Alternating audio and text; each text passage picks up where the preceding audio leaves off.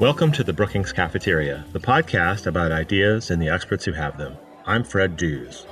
The nation is divided and on edge.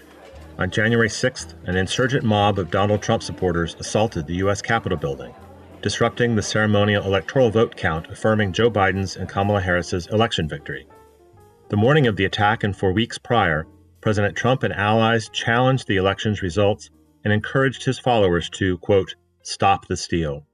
As Washington girds for President-elect Biden's inauguration on January 20th, Congress impeached the president for incitement of insurrection, an unprecedented second impeachment of this president.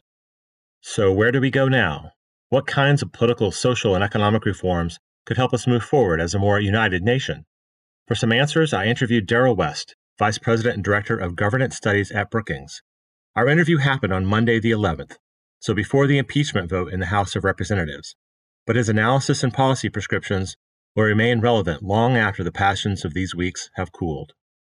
Also on this episode, Molly Kinder, a David M. Rubenstein Fellow in the Metropolitan Policy Program, discusses the enormous gap between corporate retail profits and pay for frontline workers that has grown during the course of the pandemic.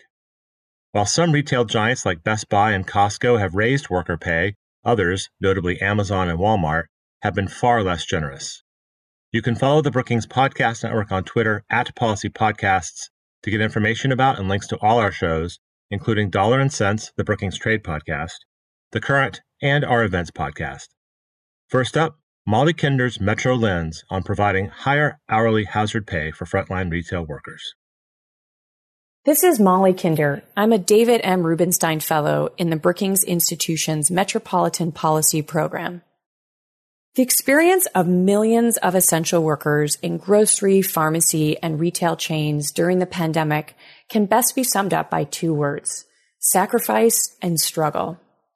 Sacrifice because retail jobs on the COVID-19 front line are dangerous, putting at risk what many workers told me matters most to them, the safety and well-being of their loved ones at home.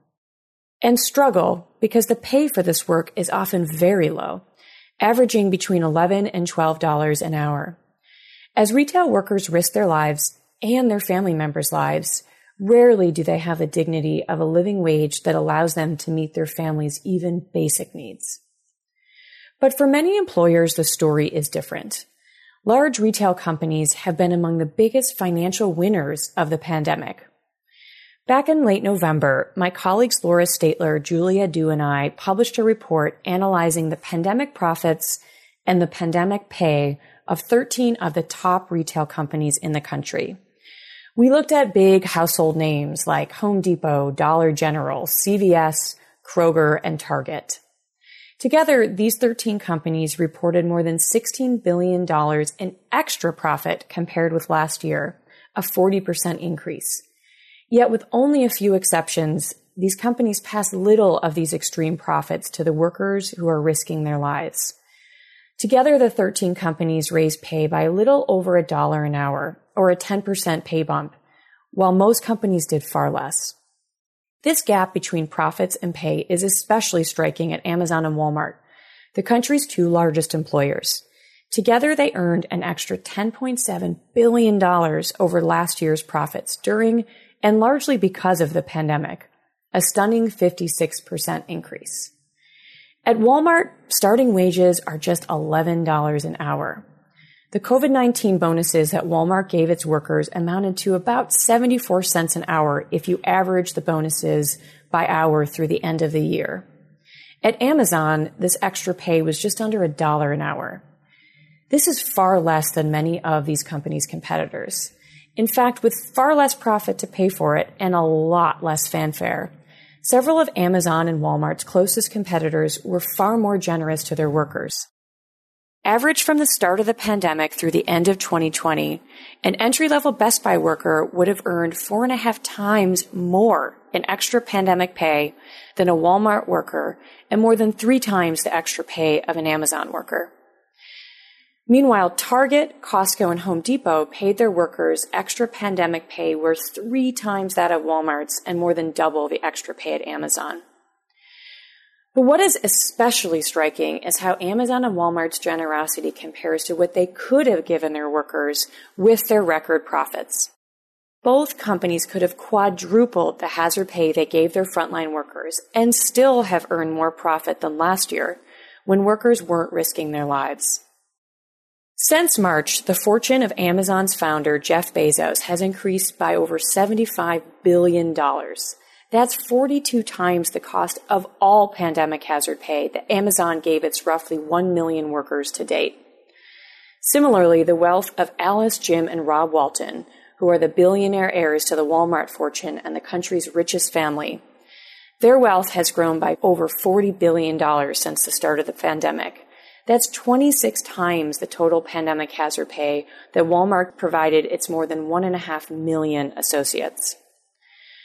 Of course, Amazon and Walmart do not have to provide living wages or hazard pay to their workers. Today, the labor market is extremely weak. Congress has not yet, at least, raised the federal minimum wage since 2009, but may well do so when Democrats take control this month. But even if these corporate giants are not forced to share their pandemic wealth with the workers who make it possible, they should anyway. They have the means and the moral imperative to provide higher hourly hazard pay and to raise wages permanently. Their frontline essential workforce, who have helped nearly all of the rest of us get through the pandemic, certainly deserve it.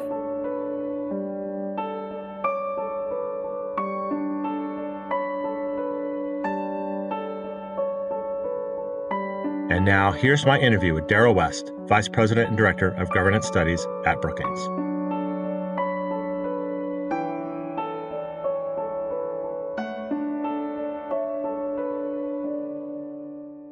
Daryl, welcome back to the Brookings Cafeteria podcast. Thank you, Fred. Nice to be with you. So as we are recording this, it is Monday, January 11th. People will be hearing this starting on Friday the 15th and beyond. So I want to set people's expectations about where we are in this time and what they'll expect to hear. So we're just 5 days away from an insurrection, from an assault on the Capitol of the United States of America. And in this episode, I'll be asking you to not only comment on what happened, but more looking ahead and more generally, what kinds of reforms in governance and politics you think are needed to respond to this crisis. So if we can start with that, Daryl, I would just like to hear from you about what you experienced, what you saw, what you felt on the afternoon of January 6th. Well, it was a completely shocking day. I mean, I was watching it unfold on television in the same way everyone else was, but we're only about 2 miles from the Capitol building, so it felt very personal and very immediate. And just to see what was an insurrection, an act of sedition, and a literal coup attempt. Now, fortunately, the coup failed, but it was a disgraceful day in American history. I mean, I never thought I would see Americans acting as violently as some of those people did. I mean, we're used to seeing things like that happen in other countries, but it still was completely shocking to see it happen here. The U.S. Capitol was breached for the first time, literally, since the War of 1812, when the British invaded D.C. And of course, all this happened right after Trump's speech. He still will not accept the election loss. He continues to tell his supporters the election was stolen from him, even though it wasn't. At that speech, he told people to march down the street and show their anger at the Capitol building, and they did exactly that. And they ended up taking over the Capitol, and they stormed the floor of Congress. They actually temporarily stopped Biden's vote certification. They broke windows, they set off explosive devices, they assaulted police officers. It literally was an unprecedented assault on American democracy. Yeah, and I have the same feelings from that day. I'm still a little bit in shock from it. But now 5 days have passed. We've learned a lot more. We've seen a lot more video, much of it very horrific, of the violence, but also of some of the bravery, and also emerging statements from public officials, members of Congress, although decidedly not law enforcement agencies besides the District of Columbia. 5 days later, what are your thoughts about where we are now? Well, I write a lot about political divisions and polarization, and a coup attempt is the ultimate in polarization. It literally is polarization on steroids, and polarization pushed to an incredible degree. So It's obvious the country is highly polarized. There's been a dramatic increase in extremism and radicalization in the United States. I mean, some of the social media chatter that we now have learned since the events of last week are quite shocking. There was a premeditated plan on the part of some to do exactly what they did, which was to go down to the Capitol, to storm the Capitol, and to try and find the leaders. And there were some people who had open discussions about killing Speaker Pelosi and Vice President Pence. And for me, I've been thinking a lot about this topic over a period of years. You recall a year ago, I wrote a book entitled Divided Politics, which basically talked about the historical roots of divided America, how we got to this point and what it means. But the book also was a family memoir because I grew up in this conservative rural community in Ohio. My two sisters still live there. They still love Trump. They think the election actually was stolen from him. My brother is a liberal and disagrees 100% with that, as do I.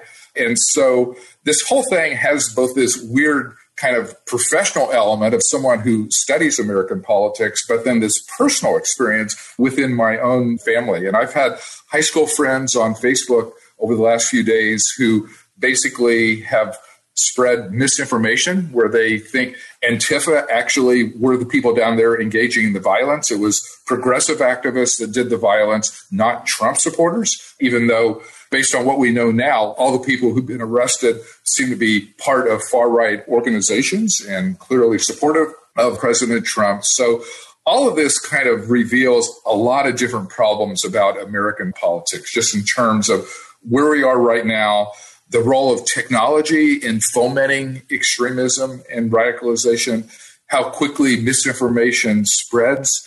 On our Tech Tank blog, I have a new post about the role of misinformation in Trump's insurrection. So clearly we need to think about how to deal with that aspect of it. And then, as you mentioned in your introduction, just all the problems in American politics, how we need to address these issues, what kind of reforms we need to undertake. I mean, I think all of us need to do a lot of soul searching about how we reach this point and how we possibly may be able to get out of it.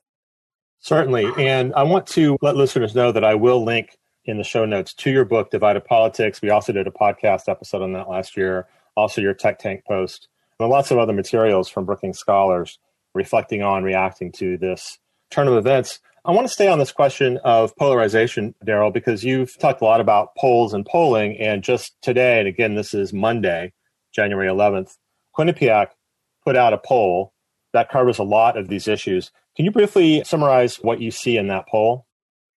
Yeah, you're right. This was a fascinating survey because this is the most comprehensive survey I've seen so far just about how people have reacted over the last few days to this insurrection. And it's actually filled with a lot of interesting results. So, for example, 74% of Americans say that democracy is in trouble. Although I'm a little surprised at that number because you would actually think it would be 100%. Like everybody should recognize democracy is in trouble when people are storming the Capitol building. But still, as far as polling goes, 74% is a big number. 56% believe that Trump is responsible for the storming of the Capitol. 52% support his removal from office. 60% say that Trump is and has been undermining democracy. About half do characterize what happened as a coup attempt. But one of the other really interesting numbers is I think all of us have been debating how we should think about Trump right now. And one of the most interesting numbers in this survey was his overall job approval rating. The survey found only 33% of Americans right now approve of his job performance. And I found that interesting because that is really the lowest I think I have seen in the entire Trump administration. Typically, he has been above 40%. Right before the election, I think he was up to almost 45% job approval rating. So if his approval rating has dropped to 33%, like that is a very substantial indictment of what has been going on, how he's handling COVID, how he's handling the economy, and then this coup attempt. Now, all those numbers that you just cited look starkly different when you disaggregate them into Republicans and Democrats, right? Absolutely. And we do the breakdowns between Republicans and Democrats. They're almost mirror images of one another. So when you look at some of these numbers, in terms of how responsible Trump was for this, of course, nearly every Democrat says, yes, he was responsible for this, and this was a coup attempt, and Trump has been undermining democracy. Republicans hold the opposite views. They're far less likely to blame Trump, to hold him responsible, to say that he is undermining democracy. And so it really does show that people have their own facts right now. People are looking at exactly the same types of situations and reaching very different conclusions. And as a political scientist who studies American democracy, and have done so for several decades now, this is really disturbing that something like this can happen and people still have such differing views on what's going on who's responsible, and how we feel about President Trump. Dara, I want to move on now to getting your views on a number of possible reforms that could be made in the political system, as well as in the future underlying economic and social issues. But again, I want to emphasize that we're recording this on a day, only 5 days after this insurrection, when the news continues to move at a blistering pace. By the time people are listening to this, any number of things could have happened. There's talk about impeachment in the House of Representatives, possible censure of the president, or invocation of the 25th Amendment. We don't know what the landscape of this will look like by Friday, but we're not really here to talk about that. I'm not here to ask you about your views on that. I want to know more about where you think in the medium to long term our politics, our government, our society needs to go. A set of issues that will be pertinent, germane, no matter what happens this week, no matter what happens next week. These issues are with us, and the events of January 6th are putting that in stark relief. So let's start with your views on what kinds of reforms we need in our political system to begin with. That's a great question. I think there are lots of changes that we should be thinking about. Based on the polling data that we just talked about, it's clear that the role of the news media and the role of the big tech platforms are crucial in thinking about this whole issue, both in terms of how we got here and how we might be able to get out of it. One of the things that really worries me is our news media has splintered into partisan sites. You can look at Fox, MSNBC, CNN, and then, of course, now there are very liberal and very conservative news outlets as well, and hear very different realities based on the same developments. That clearly is a huge problem. And so just thinking about how to get the media to do a better job, how the media should be less partisan than it currently is. Some of these outlets have been completely irresponsible in spreading clearly false news. So Fox certainly has been doing that. There are news sites, Newsmax and others that have been repeating Trump's lies. And so getting a handle on that has to be a major priority. The tech angle, I think, is really important. Fred, we have a Center for Technology Innovation, so we do a lot of work on various aspects of tech policy. I'm very worried about the use of these large tech platforms to spread misinformation and just outright lies. I mean, we saw it during the campaign where President Trump continually argued there was massive mail ballot fraud that was taking place, even though there is absolutely no evidence to really support that. And since the election, there have been dozens of lawsuits filed all across the country looking at this question of election fraud. And Trump has lost in every venue all across the country in a number of different states, including in cases where the presiding judge was someone who was appointed by Trump. So even his own judges are disagreeing with him.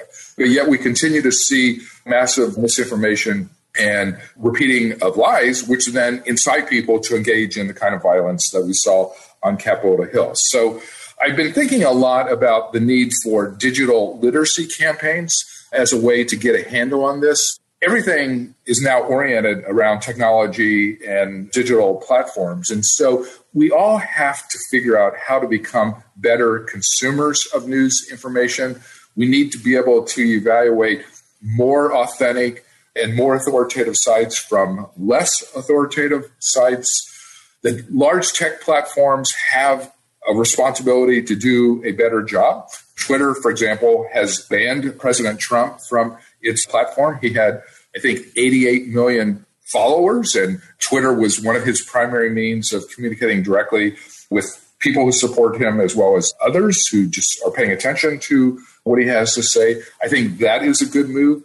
Facebook has put a temporary limit on Trump's Facebook postings through inauguration. But then that raises questions about, well, what happens afterwards? Like, are they going to relax the ban? Are they going to let him come back? He's going to continue to argue that he was robbed and he won the election in a landslide. Are they going to allow him to keep saying that? So I think there's a lot of things going on, both in the news media area as well as in the technology area, where we need to do a better job. We need organizations to be more responsible. We need the tech platforms to be more accountable for what happens in their space. Let me follow up on that, because we've also seen over the last couple of days that Parler, an online social media platform that was used by a lot of people to organize and discuss their plots to commit a coup, basically been deplatformed. Amazon Web Services has booted them off their servers, and Parler's lawyers have quit, and all kinds of other ways that that particular service is being deplatformed. But so people on the right are complaining that you're deplatforming us, you're depriving us of our rights to free speech. So while I think we want to definitely have a digital literacy campaign, we're in a world where the actions of some of these top digital companies is causing the reaction that's not surprising, that you're just trying to silence conservatives. We definitely need to take free speech seriously. It's in the Bill of Rights, it's in the U.S. Constitution, and we don't want to do anything to disrupt that. But inciting violence is not part of freedom of speech. Like, even in the pre-digital world, in the bricks and mortar world, there are a number of court cases that place limits on freedom of speech. We all know the famous example, you can't yell fire in a crowded theater, which is going to lead to stampedes and possible injury and the loss of life. Like, you can't engage in dangerous acts that cause harm or lead to violence. And so as we think about restrictions on the digital world, it's not a pro-free speech or anti-free speech issue. You can't use these platforms to incite violence. And we've already seen lots of ways prior to the assault on the Capitol where Twitter, Facebook, and other platforms were being used to organize a violent takedown. And so I don't have a problem with these platforms putting restrictions on individuals and or organizations that are facilitating violence. I actually think there is a legal tradition that's consistent with that. I'm perfectly comfortable with what we've seen so far in terms of some of these restrictions. Darryl, let's move on to what you think some of the top political and governance reforms could be. And I want to draw particular attention to the Electoral College, because a lot of people have been saying, if we didn't have an Electoral College, none of this would have happened, assuming that Joe Biden had more votes than Donald Trump. And in fact, you wrote a paper for the Policy 2020 series in 2020 calling for the abolishment of the Electoral College. But that was, I think, in August. So starting with the Electoral College, how does the Electoral College look today? Think how simple the 2020 presidential election would have been if we had direct popular election of the president as opposed to the Electoral College. Joe Biden ended up winning the presidency by 7 million votes. You know, it wasn't even close. And if we'd had direct popular voting, this would have been an easy election with far less contentiousness. The problem with the Electoral College is it turns everything into not one national election, but a series of 50 state elections. And it's basically winner take all in almost every state. And so we all have to spend hours and hours on election day and then for several days afterwards thinking about how much did Biden win Arizona by and how close was Georgia. And so that basically increases the tension and emotion associated with the presidential campaign in a way that is unnecessary. I used to teach campaigns and elections at Brown University, and for years I actually defended the Electoral College. But in the last few years, I've been thinking a lot about this, and I did write that post a while ago on why it's time to abolish the Electoral College. And the reason I reached that, and that was well in advance of this particular general election, so it's not particular to what happened in November or thereafter, I just think it's an outmoded relic that is no longer useful and actually is the source of a lot of problems that we see today. Because twice in the last 5 presidential elections, we've had a split outcome, meaning the person who ended up becoming president by winning the Electoral College did not win the popular vote. And by the way, in 2020, we actually came pretty close to that situation. I don't remember the exact numbers. Someone actually did the analysis, but I believe that if there was a shift of 45 or 50,000 votes in 4 key states, Trump still could have won the Electoral College while losing the popular vote by 7 million votes. So that kind of demonstrates the problem that we have right now, that the split outcome clearly is problematic. The Electoral College empowers small and medium-sized states over the large states. The impact of one vote in Wyoming is much more powerful than a single vote in California or New York. And the problem is right now, when you look at polling on the Electoral College, people do bring a partisan lens to that. So in general, right now, Democrats want to get rid of the Electoral College and Republicans want to keep that. But I believe we're actually very close to that political dynamic changing. And what's going to change the politics of the Electoral College is when Texas, which is starting to become a purple state and becoming much more competitive for Democrats, when Democrats either get close to winning Texas or if they actually win Texas at the presidential level, you're going to see Republicans want to get rid of the Electoral College. Because if Democrats are able to win California, New York, and Texas, Republicans will no longer be able to win the Electoral College. They will have to want to get rid of the Electoral College at that point. And so you can just see how within a matter of 10 years, I believe we will get rid of the Electoral College, and it will be done on a bipartisan basis that both Democrats and Republicans will reach the conclusion that this is an outmoded relic that no longer serves any good purpose. I think that's a good segue, actually, to the next thing I want to ask you about, which is gerrymandering. And there's actually an Electoral College tie-in here that I just learned about today. A Wisconsin state legislature is proposing that Wisconsin change its electoral vote allocation to be more like the way that Maine and Nebraska do it, where they split it up by congressional district. But we know that in Wisconsin, its congressional districts are very much gerrymandered to benefit the Republican Party in a way that kind of is overwhelmingly not matching the statewide voting pattern. I mean, Wisconsin has a Democratic governor and state officials, and its legislature is predominantly Republican, and it might even be supermajority Republican, I'm not sure. So in splitting up the electoral vote allocations in Wisconsin, I think one estimate would have been, even though Joe Biden won the state, if it was run like a split vote, Donald Trump would have had 6 of that state's electoral votes and Joe Biden only 4. So that says something about the Electoral College, but it also says something about gerrymandering that I know you've had some thoughts on. Do you want to talk about that?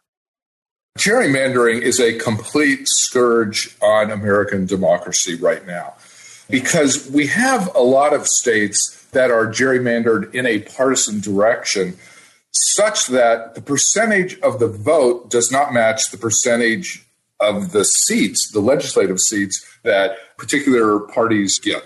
There's some states where Democrats almost have to get 55% of the popular vote in order to be able to get half of the legislative seats in that state legislature. So it's really a question of fairness.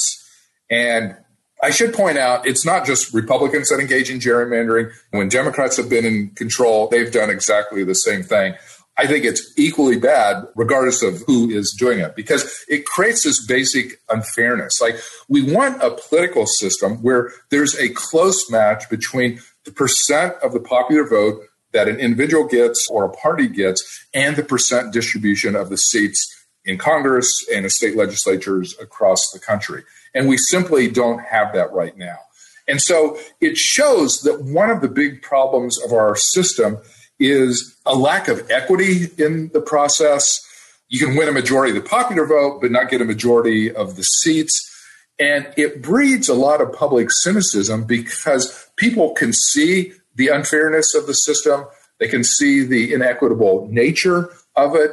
Trump says the system is rigged. And this is actually one point where I agree with him. It is rigged, but it's rigged in a very different way than he likes to talk about. It's rigged because of gerrymandering, the role of money in politics. We need campaign finance reform.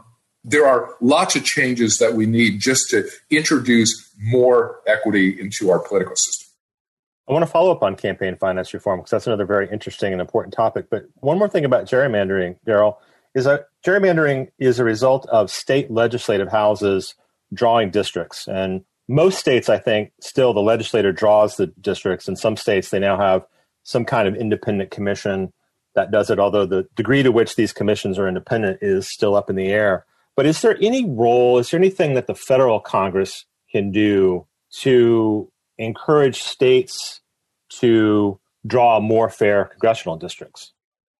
Well, the thing that we need is more of these independent redistricting commissions, because the evidence actually is that they draw the district lines in a much fairer manner than legislatures when there's a dominant party that draws the lines in ways that favor their own position. So that clearly is wrong.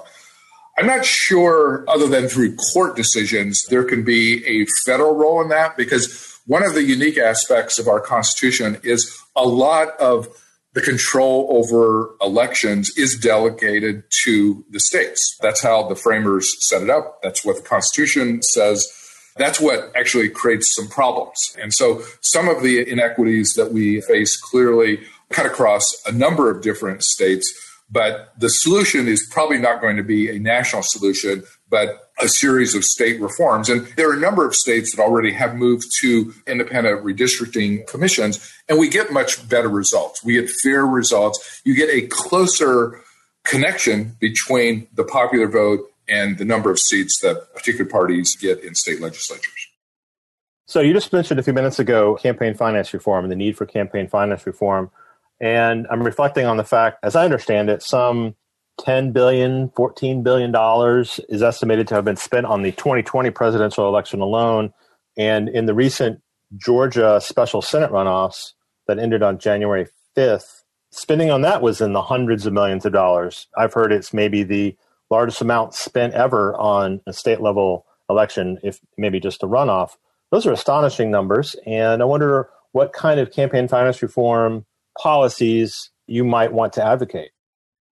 You're right. I mean, money in politics is a huge problem because the money basically allows people to distort the process, for the wealthy to gain disproportionate influence over what happens. It really skews the whole policymaking process. It's not just the amount, but it's the power of large donors over small donors, and also the secrecy that pervades the entire campaign finance system. So I'm old enough to remember there was actually a time where that was not the case. Like right after the Watergate abuses of Richard Nixon, campaign finance and money in politics played a big role in that particular scandal. And so Congress reformed campaign finance to basically create more transparency and disclosure in the process. And so for a brief period in the late 1970s and into the 1980s, we actually had a pretty well-functioning campaign finance system. There was a lot of public disclosure. People could give money to candidates, but the source of the money and the amount of the money was disclosed publicly. And so people could see for themselves the money flows and who is supporting particular individuals. And if you had worries about corporate influence or wealthy influence, you could kind of see what was happening. What started to happen in the late 80s and has basically accelerated through the current period is one by one, there were huge loopholes created in that system that has now produced a wild west of campaign finance, where there's secret money, there's almost no transparency in the process, And large donors can contribute an extraordinary amount of money and really achieve disproportionate influence. And so we've reached this climax in 2020 where money is just a huge problem. In my Divided Politics book, I laid out a number of ways to think about it, but basically we need more equity in the process. We need more transparency. We need to have public disclosure of the money. We need to get rid of secret money in the election process because that just destroys public confidence. People believe that special interests dominate the process, and they're right. They do. We see that all the time. On tax policy, in the education area, in healthcare. You can kind of go policy area by policy area, and money has distorted popular preferences and made it difficult for the views of ordinary people to be reflected in Washington, D.C.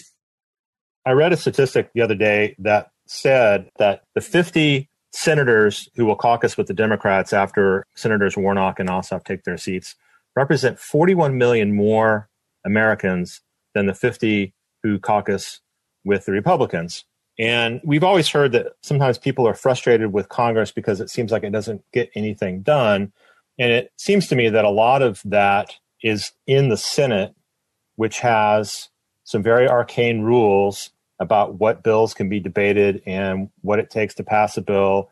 And that brings us to the filibuster. So, Daryl, am I on the right track when I think that one of the institutional issues that contribute to a Congress that appears to not get things done, as it were, that then kind of can contribute to the polarization in America is the filibuster? And if so, what can we do about it?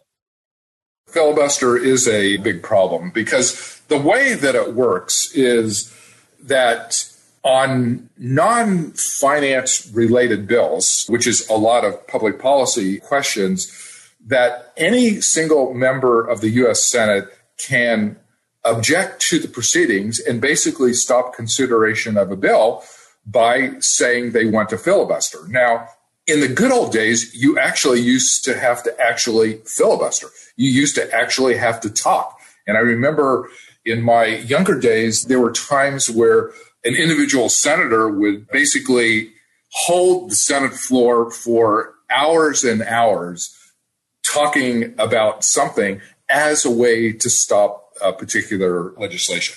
The Southern senators in the 1960s were famous for doing this to stop civil rights reform. But there have been lots of examples since. Now, you don't even have to talk. If you just threaten the filibuster, it basically stops Senate consideration. And you need 60 votes to cut off the filibuster. In a highly polarized time period, it's almost impossible to get 60 votes on anything. And certainly any major issue of public policy, whether it's healthcare or anything else, that is a very challenging standard. And I think in a democracy, we have to be careful about imposing supermajority requirements on Congress and on legislatures because it's so hard in a polarized time to get 60% of people to agree on anything. And so there is serious discussion now about whether we should get rid of the filibuster. The Senate actually has gotten rid of the filibuster in regard to judicial nominations.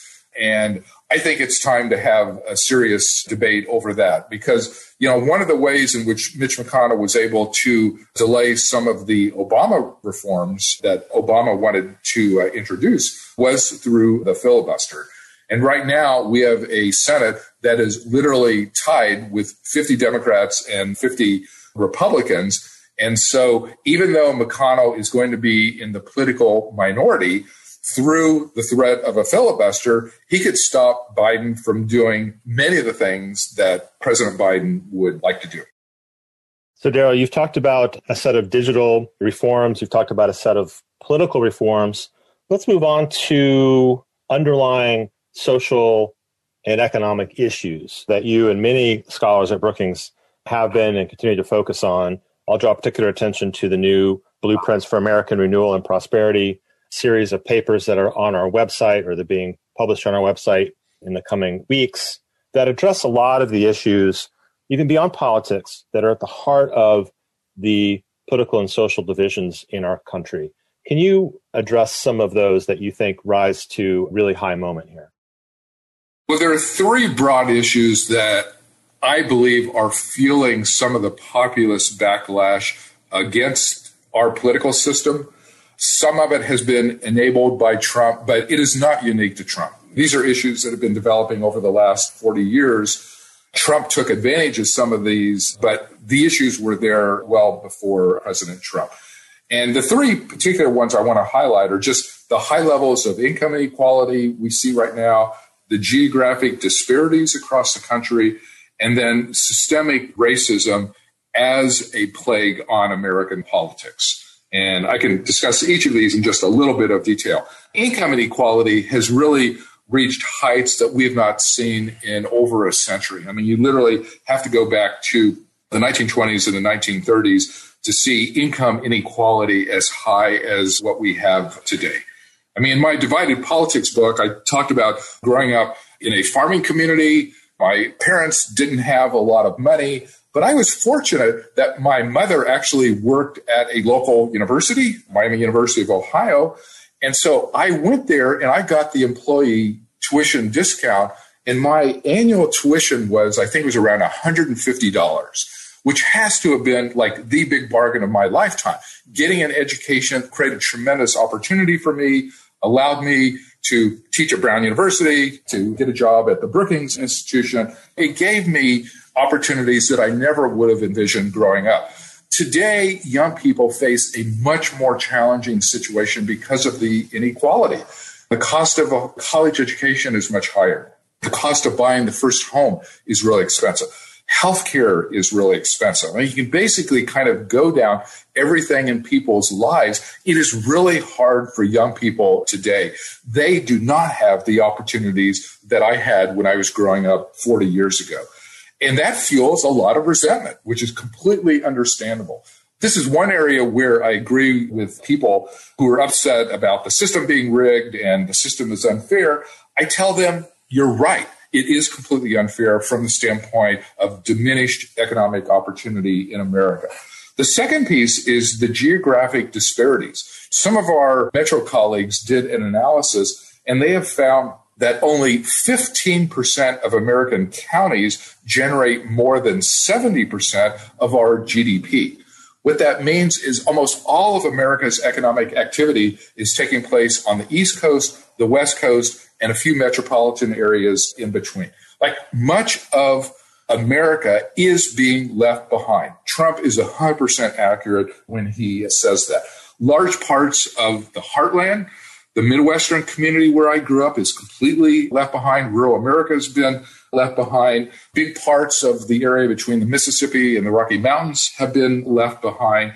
And it fuels cynicism. And when you combine this with the problem of political representation, I mean, we're pretty much in a situation where there are about 15 prosperous states and 35 not very prosperous states. And what that means in terms of the U.S. Senate is the prosperous parts of America have 30 senators and the not very prosperous parts have 70 senators. And so you can see how there's a very real risk that Trumpism is going to outlast Trump himself because the economic inequality is going to be there after Trump.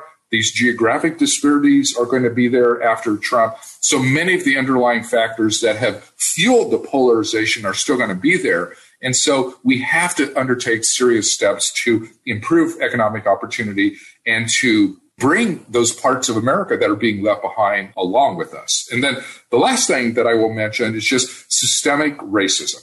Racism pervades every aspect of American society, the economy, the political system. You can go area after area and see the tremendous disparities. Our colleagues, Rashawn Ray and Andre Perry, have written extensively on this topic in terms of the wealth inequalities, the income disparities, the lack of equitable access to education. In COVID, we've seen tremendous racial disparities in health outcomes. African Americans are much more likely to get COVID and then to die from COVID once they have it. They have less access to quality health care. And then we have the issue of law enforcement and the inequities that we see there, as well as in the criminal justice system. So there are these underlying issues in American society and American politics. If we want to address polarization, we have to understand why different parts of society are angry and to undertake meaningful steps to address those issues. It's not just a question of getting rid of Trump. I'm not a big fan of the guy, but getting rid of him is not going to improve income inequality, geographic disparities, and systemic racism. They are still going to be there. These are issues that we have to address. We are not going to solve the problems in American politics unless we can solve these root causes. Well, yeah, it's an extraordinary set of interlocking challenges in our politics, in our media, in our society, in our economy. And these are what the incoming Biden administration has to grapple with. And I'm interested in knowing what you think some of the things that the new administration and also Congress can do to address some of these issues. I'm actually optimistic about the future of the Biden administration, just because I think there are a number of things that he wants to do that he probably is going to be able to do. In part because we now have a Democratic president, a Democratic House, and a Democratic Senate. Now, the Democratic margins, both in the House and Senate, are very narrow, so that clearly is going to be a big problem going forward. But Biden, I believe, needs to stay focused on these underlying problems that I've talked about. And I think when you look at how he describes his priorities, he understands that. Like, he understands the inequality problem, the geographic disparities, and the systemic racism. He needs to address each of those. And I believe the COVID pandemic will provide a vehicle for him to start to make progress on these areas. I mean, Congress already has passed some COVID relief, but there's a lot more that we need to do. We did not include money for state and local government within the most recent COVID package. And that's a mistake because a lot of the education issues and the healthcare issues that have been generated by COVID are administered at the local level. And so if we're not giving money to state and local government, it's going to be hard for them to improve the distribution of vaccines, to help people adjust to a world of online learning, to provide equitable access to healthcare through telemedicine and video calls to your physicians. So I think there's a lot that Biden can do on a lot of these fronts, and the pandemic provides a vehicle to help him accomplish these things. I think Biden is going to proceed on two different tracks. There are some things where he needs congressional passage in order to get things done. So clearly, additional COVID relief falls within that category. Addressing inequities in the tax system, raising taxes on the wealthy, that's going to require congressional action. But there also is a second track where Biden is going to be able to do a lot through executive orders, because one of the things that have developed over the last several decades has been the rise of a strong presidency and the weakening of congressional powers. And again, this is not just a Trump thing. You can look at the transition from Clinton to Bush to Obama to Trump. Presidents have taken on more and more power. And we can debate, there certainly are problems with how much power there is in the presidency. And I do think Congress needs to think about how to rebalance that. But Biden will have a lot of power to do things through executive order. He's going to reverse a number of Trump policies through that means. Some of the things that Trump has done in terms of weakening environmental regulations, Biden can do not just through congressional action, but through executive orders. Some of the immigration-related problems that we've seen, Biden can do through either executive orders or through executive departments. So I'm optimistic because I think there are going to be things that Congress will do. And I think there also are going to be some things that Republicans are going to join Democrats in doing, especially in the Senate. And then the things that they won't do, Biden will be able to address through executive orders. So I think people should expect Biden to hit the ground running the first 100 days. There's a lot of challenges he faces, but I've been impressed so far with his appointments and with his sense of priorities. And I think a lot of the things that he wants to focus on are the things that I think are the underlying issues that have fueled the past polarization. Well, I think that's a great segue, Daryl, to the last thing I want to talk about in this conversation, and that's to reset us back in the moment. We're just days away from an attempted coup, an assault on U.S. Capitol in Washington, D.C., and there are definitely a whole range of policy reforms, social reforms that you've talked about that address a lot of these issues. But I want to get back to where we started, and that's to ask if you would share your sense of, you just said the word optimism, you're optimistic about the Biden agenda, but are you optimistic about kind of the future of depolarization, if you will, about kind of resetting in America the ideal of citizenship and how we all relate to each other, even if we have different political ideas? I mean, I recognize it's hard to be optimistic after an attempted coup. You know, it's such a fundamental violation that it would be easy to conclude America's going off the rails and we're never going to get our act together and we're going to lose our democracy. I don't really believe any of that. I actually am still quite bullish on America. I believe Americans are quite resilient. And even though I don't want to underestimate the magnitude of the political, economic, and social problems that we face and that we've talked about today, I believe that the Trump era in particular, the coup attempt, and then the COVID pandemic, when you put them all together, it is a learning moment for America. It's a time for all of us to think about where we are, what the problems are, and what we can do to address them. And going back to the public opinion survey that we talked about, even though there's a lot of polarization there, it's like Trump only has a 33% approval rating. It's like almost 60% think he's been doing a terrible job. That creates an opportunity to address polarization, to solve problems, to undertake some of the reforms that we need to undertake in order to address these types of issues. So I don't want to minimize the challenge that we face, but I do believe we still control our own destiny. I do think America will get its act together, and I do believe we are going to address some of these problems in the near future. Well, I appreciate that optimistic note, and I'm glad to end there. Darrell West, I want to thank you for sharing with us your time and expertise today. Thank you very much, Fred.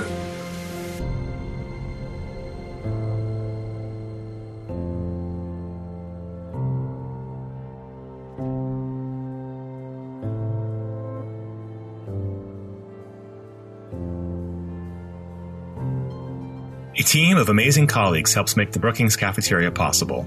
My thanks to audio engineer Gaston Reboredo, to Bill Finan, director of the Brookings Institution Press, who does the book interviews, to my communications colleagues Marie Wilkin, Adriana Pita, and Chris McKenna for their collaboration, and finally to Camila Ramirez and Andrea Risotto for their guidance and support. Our podcast intern this semester is David Greenberg. The Brookings Cafeteria is brought to you by the Brookings Podcast Network, which also produces Dollar and Cents, The Current, and our events podcasts. Email your questions and comments to me at bcp@brookings.edu. If you have a question for a scholar, include an audio file and I'll play it and the answer on the air. Follow us on Twitter @PolicyPodcasts. You can listen to the Brookings Cafeteria in all the usual places. Visit us online at brookings.edu. Until next time, I'm Fred Dews.